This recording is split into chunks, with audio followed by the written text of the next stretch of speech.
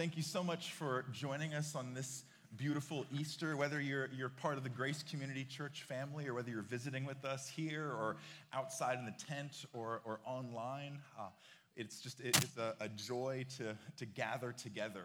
My name's Brendan. I'm one of the pastors here. And, so as we come to Easter, this is one of those days that, it's probably my favorite holiday of the year. But this past year, with so much discouragement, so much suffering and pain and lockdowns and heartache, I've really been looking forward to Easter. and so I wonder what, think about this with me. What does Easter mean to you? Because Easter means a lot of things to a lot of different people. For some of us, Easter means springtime and flowers, and after the dark, cold, locked down winter, it's nice, it's warm, the flowers come out, and we're like, awesome, it's Easter.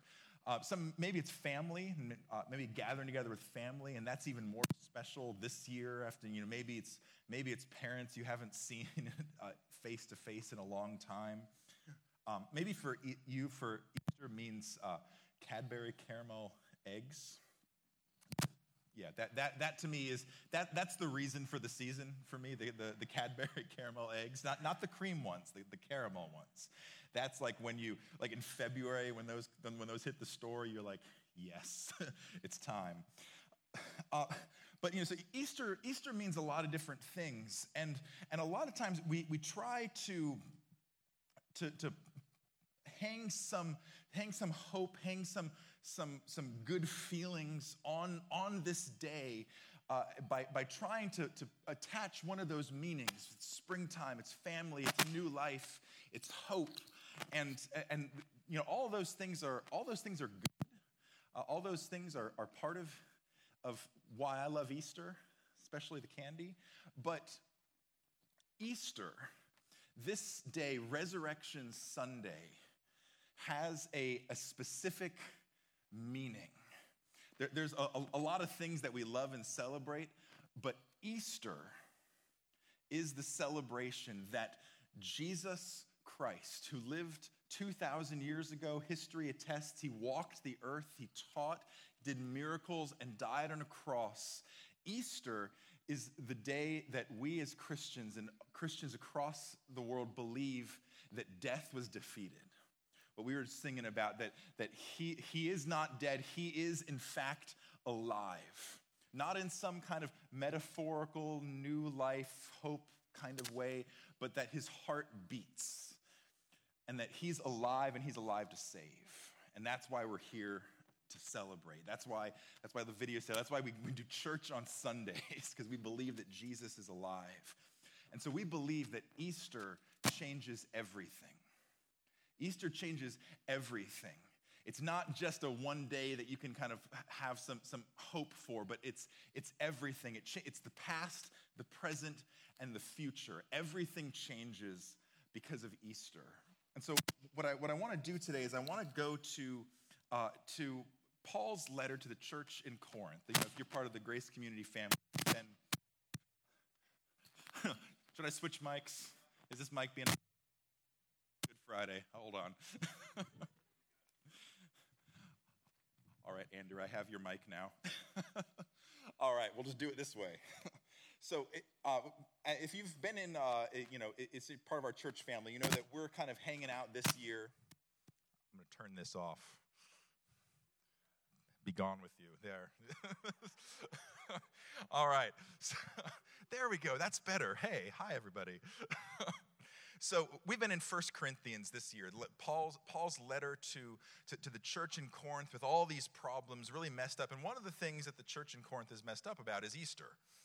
They're confused. They have different ideas of what do we mean when we say Jesus rose from the dead? Is he really alive? Is this kind of a metaphorical thing? And so Paul corrects them, corrects us, lays down some truth that is the foundation for this declaration that Easter changes everything. And so if you have a Bible, you can open up to 1 Corinthians 15 in the New Testament. We're going to put it up here on the screen, but this is the Apostle Paul writing to the church, and we believe this is God's word to us as well. So here's what he says. He says, and he's been talking about how, that if Jesus isn't alive, then we're wasting our time here. And he says, but this in verse 20, but in fact, Christ has been raised from the dead. In fact, Christ has been raised from the dead, the first fruits of those who have fallen asleep. For as by a man came death, by a man has also come the resurrection of the dead. For as in Adam all die, so also in Christ shall all be made alive. But each in his own order. Christ the first fruits, and then at his coming those who belong to Christ. And then comes the end when he delivers the kingdom to God the Father after destroying every rule, every authority and power. For he must reign until he has put all his enemies under his feet.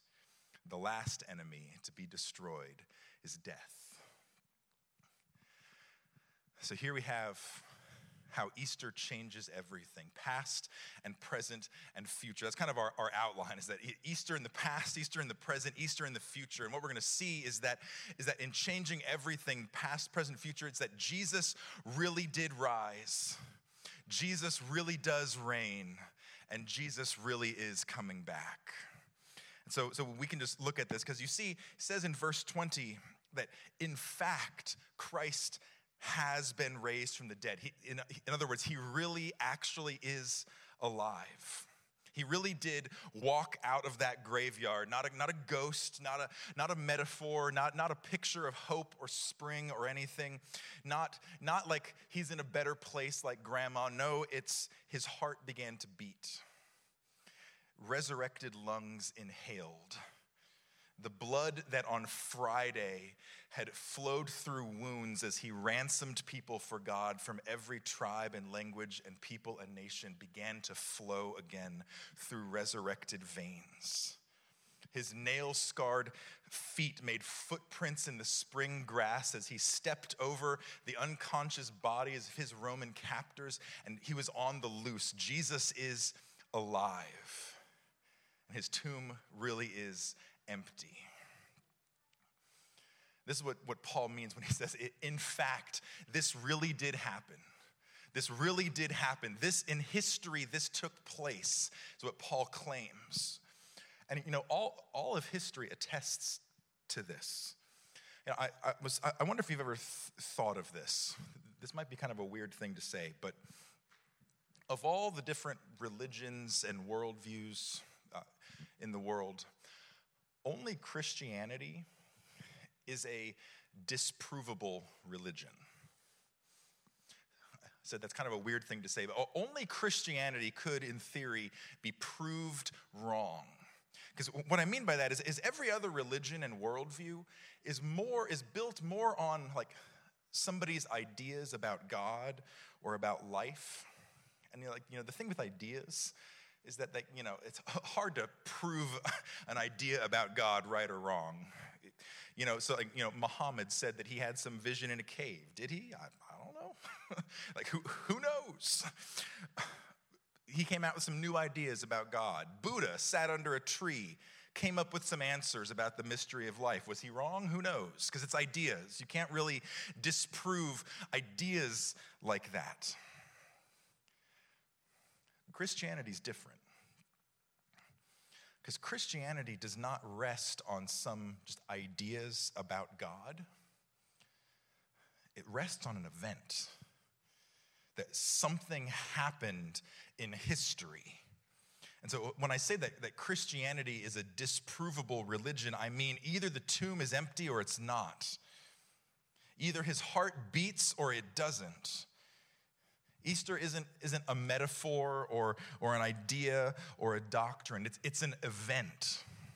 So you can't disprove Muhammad, you can't disprove Buddha, but Christianity produced the body, and this whole thing falls apart like a house of cards.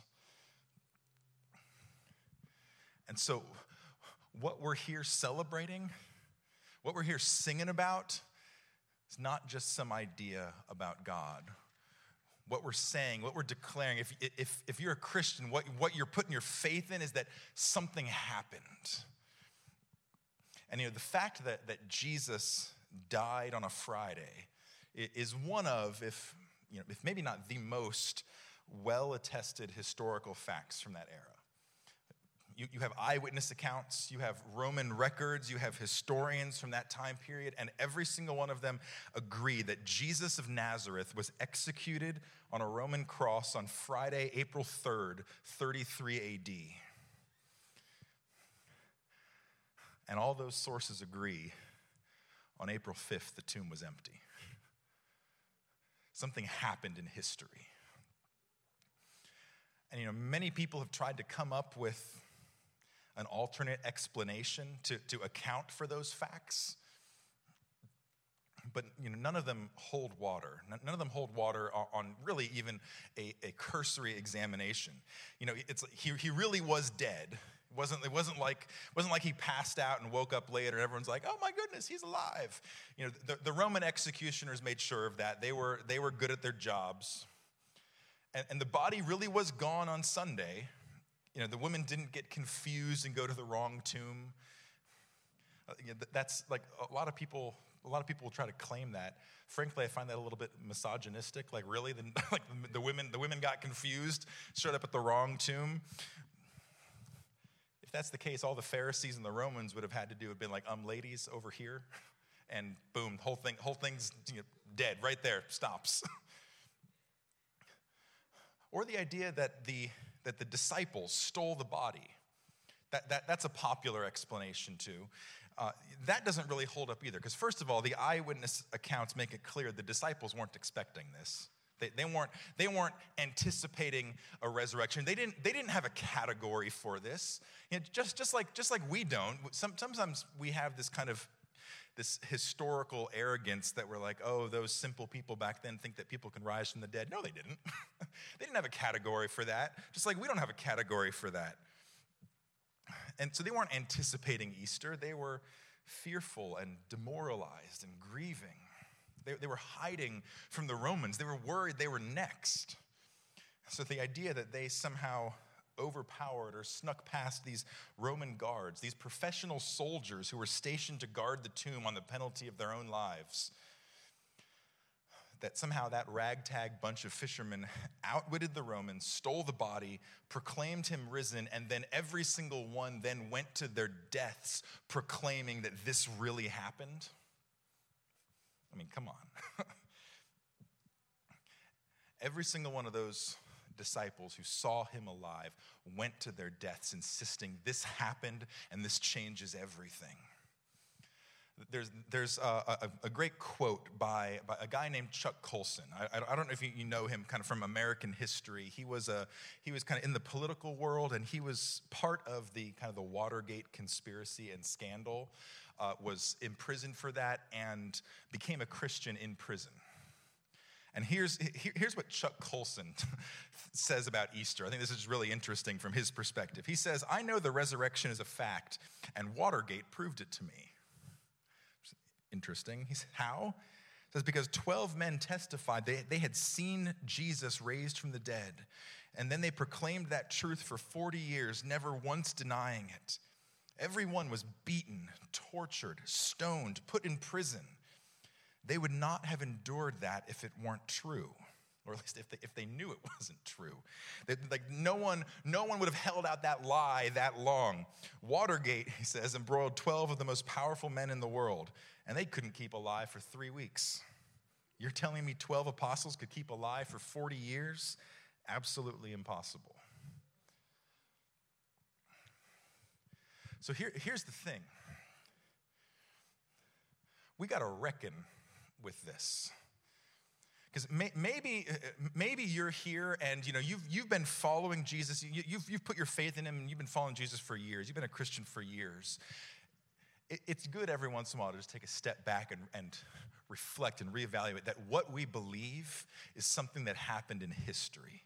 That this really broke into history and changed everything. Or maybe you're here, maybe you're watching, and that's not really where you're at spiritually. Maybe for you, Easter is kind of that thing you do with family. It's that tradition. If so, I'm so glad you're here. I'm so glad you're watching. Thank you. But if that's you, you got to reckon with this too, with this claim that something actually happened, that the tomb is empty, and none of the other explanations hold water. Because if he really did rise, if Easter is true, that means Jesus really is alive. And today, he really is reigning. He really is reigning. Easter in the past means that Easter in the present changes everything. Because look at verse 25. Look at verse 25 there and what Paul says. It says that he must reign, kind of that's present tense, reigning, until he has put all his enemies under his feet. What Paul's claiming there is that because Jesus really did rise, he now today really is reigning and really is conquering. And we're not here gathered this morning singing to an idea or just kind of holding some hope in our hearts. There is a risen Savior who is reigning, who is on the throne, who is alive and with us. So what are you going to do with that Jesus? What are you going to do with that Jesus who's alive? Because this is the good news. The reason we celebrate, the reason we sing is because this King who conquered the grave offers new life to us. This is how Easter changes everything in the present. If you see there, Paul says in verse 22, he says, in Adam all die. In other words, every human being is broken. Every human being is in rebellion against God. You might not think of yourself as a particularly bad person. You might think, I'm better than the other guy at least. But every single one of us is chained to sin and death. It's coming out of us. It's in our thoughts. It's in our motives. It's in the things that we hide, that we don't want anyone else to find out about. If we could just put up here on the screen your or my thoughts from this morning, how horrifying would that be? All of us, even the best of us, are sunk. In Adam, all die. And so Jesus endured our death. Jesus took it on himself. Jesus paid the full cost of our rebellion.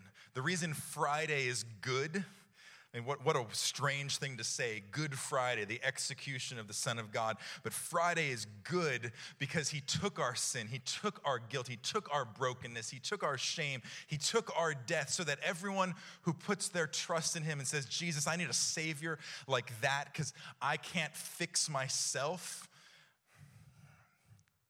Everyone who puts their faith in him has their sins forgiven, has their slate wiped clean, guilt gone, shame removed, new life. In Adam all die.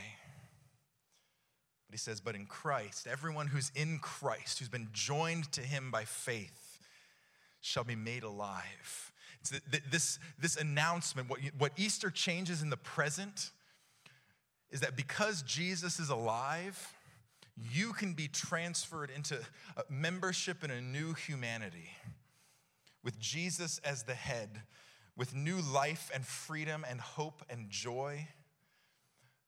And we still live in a world of death, but those who put their trust in Christ get his resurrection working in their hearts.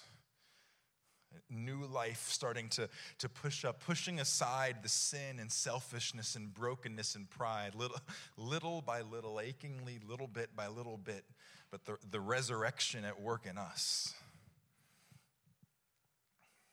Do you know this Jesus? And I want to invite you, if you've not put your faith in this Jesus who's alive today, There's a reason that you're here. There's a reason that you've tuned in and that you're watching. It's because Jesus is inviting you to know him. To not let another Easter go by and just make it all about the Cadbury caramel eggs. But that you too can have new life.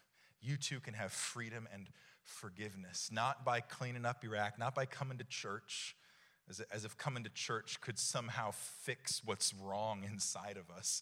No, it's Jesus is alive. And he invites you to reach out by faith and take hold of him and say, I need your death for me. I need your life for me. Be my Savior. And that's all there is to it. He'll take it from there. He'll take it from there and he'll lead you into a new life that changes everything in the present because he's alive now and he's reigning now. And for those of us who do know that, who have put our faith in that, because he's reigning now, to receive Jesus means we get to rest in that reign. There's some good news in the present here for us, that he must reign until he has put all his enemies under his feet. The world is not spinning out of control, despite what it looks like on the news. He's the king. And he has all authority in heaven and on earth. That means everything works for him now. Pandemics and politicians and whatever else all serve his purposes. And so he's in control, so you don't have to be. Easter changes everything. You can lay down the spinning plates.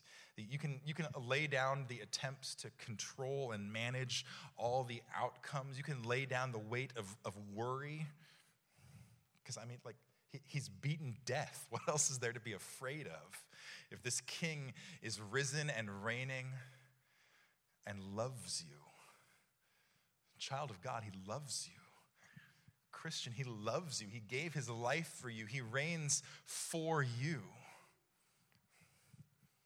And so we can rest in that. Easter changes everything. Now, Easter changes everything in the past because he really did rise. Changes everything in the present because he really does reign. And it changes everything in the future because he really is returning. He really is coming back. See, Easter is not just an event in the past and good news in the present. It does change everything for the future too. And what Paul describes here in the effect of Easter is that Easter is not just some one-off event that happened in the past. Easter is the first domino. Easter is the first domino to fall in God's plan to remake the whole world as a reward for his son and a perfect home for his people. Look at verse 20. It says, but in fact, Christ has been raised from the dead, the first fruits of those who have fallen asleep. There's a Bible word there. We don't go around talking about first fruits that often. But what first fruits was the very first part of the harvest. It was a celebration that happened in springtime, actually happened just after Passover. That today is actually the Jewish feast of the first fruits. When the wheat and barley starts to grow, before it's ripened, before it's ready to be harvested, the very first stalk is plucked and brought to God. It's this kind of this promise, this hope that this one head of wheat signals a whole harvest to come. That this isn't the whole harvest, this is just the first. This is the down payment. This is the first domino. And so what Paul is saying here is that Jesus' resurrection is not a one-off thing. It's the first.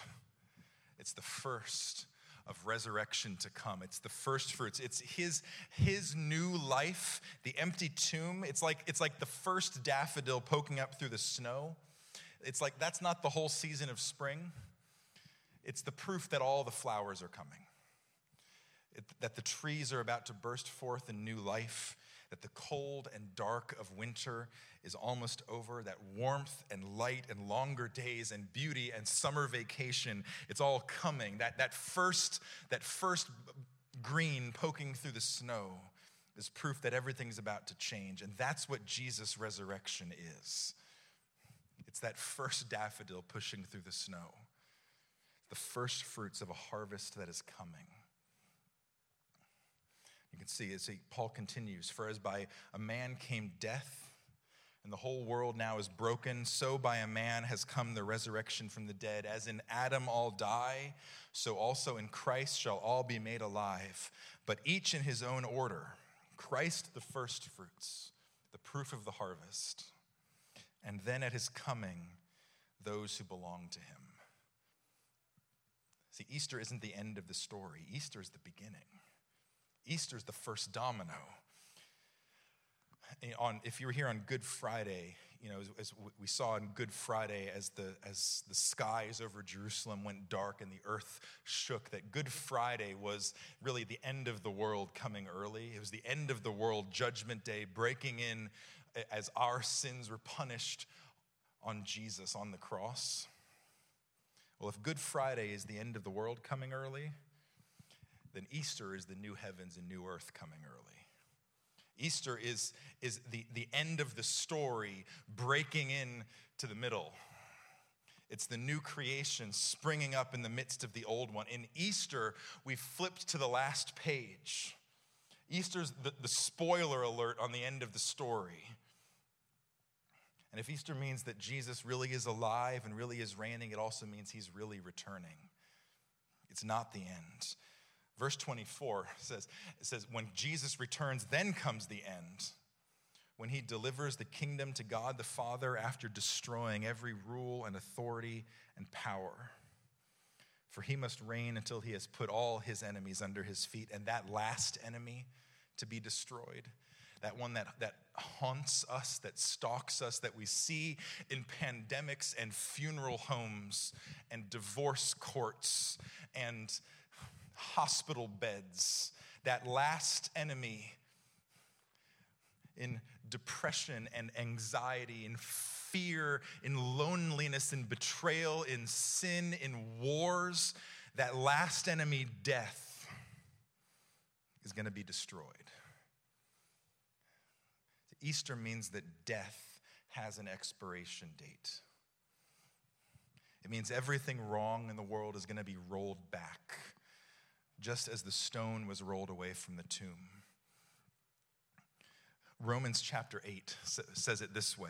It says this way, this whole creation waits with eager longing for the revealing of the children of God. On that day when Jesus comes back to claim his own, it says the creation was subjected to futility.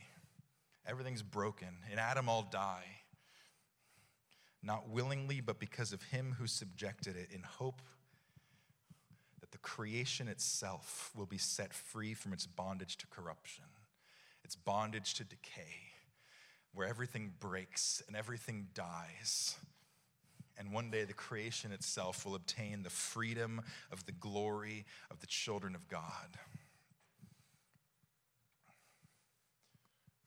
And that freedom from bondage to decay, you know when that started? The first breath in the tomb. As that future broke in early. And the invitation is you can get in on that. you can get in on the new life that's here in this old world of sin and death now. See, Easter is not just some metaphor for spring. Really, it's the other way around. Spring is a metaphor for Easter.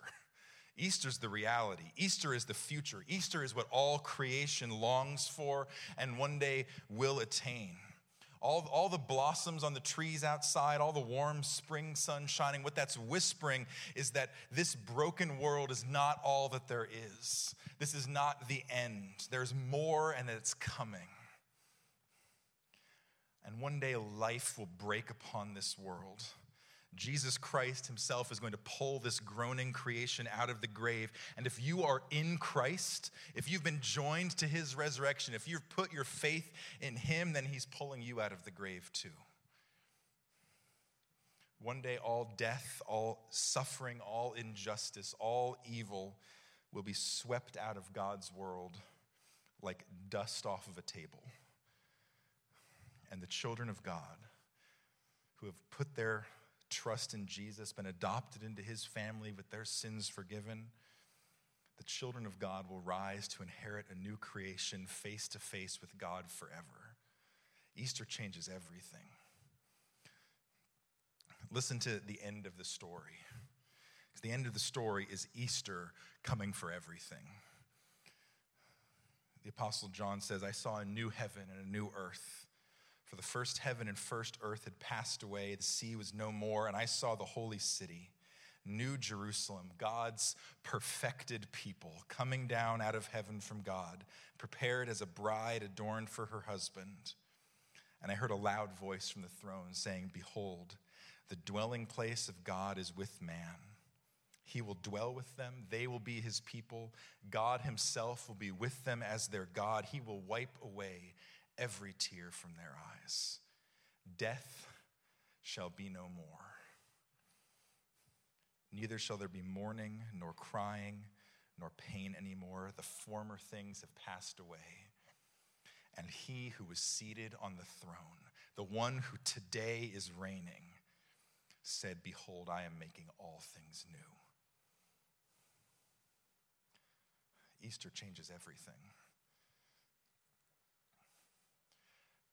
And, death seems ascendant in our world, doesn't it? That end of the story seems really far away. In 2020, more Americans died than any other year in our history. Unsurprising with a pandemic raging. Life expectancy collapsed a full year last year.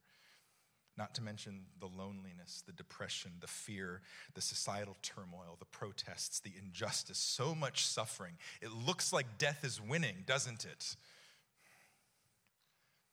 But what Easter tells us is it's all a show. It's all a sham. Death isn't winning. Hell is crumbling in full retreat from the inside out. Jesus' kingdom is marching forward. He is calling people out of darkness into light from every tribe and nation and people and language to join his new humanity. No lockdown can stop the one who walked out of the grave. And all of the suffering and heartache and injustice and pandemics and everything wrong in the world, that's not death winning. That's death thrashing in its death throes. That's the long last rattle of its last gasp. Death dies. Jesus wins. And in the end, Easter comes for you. This is the hope of Easter. Past, present, and future. Yesterday, today, and forever. He really is alive. He really is reigning, and he really is returning to make all things new. So we can rejoice. We can have hope. We can have faith. We can have confidence in the dark. He's alive, church. He is risen indeed.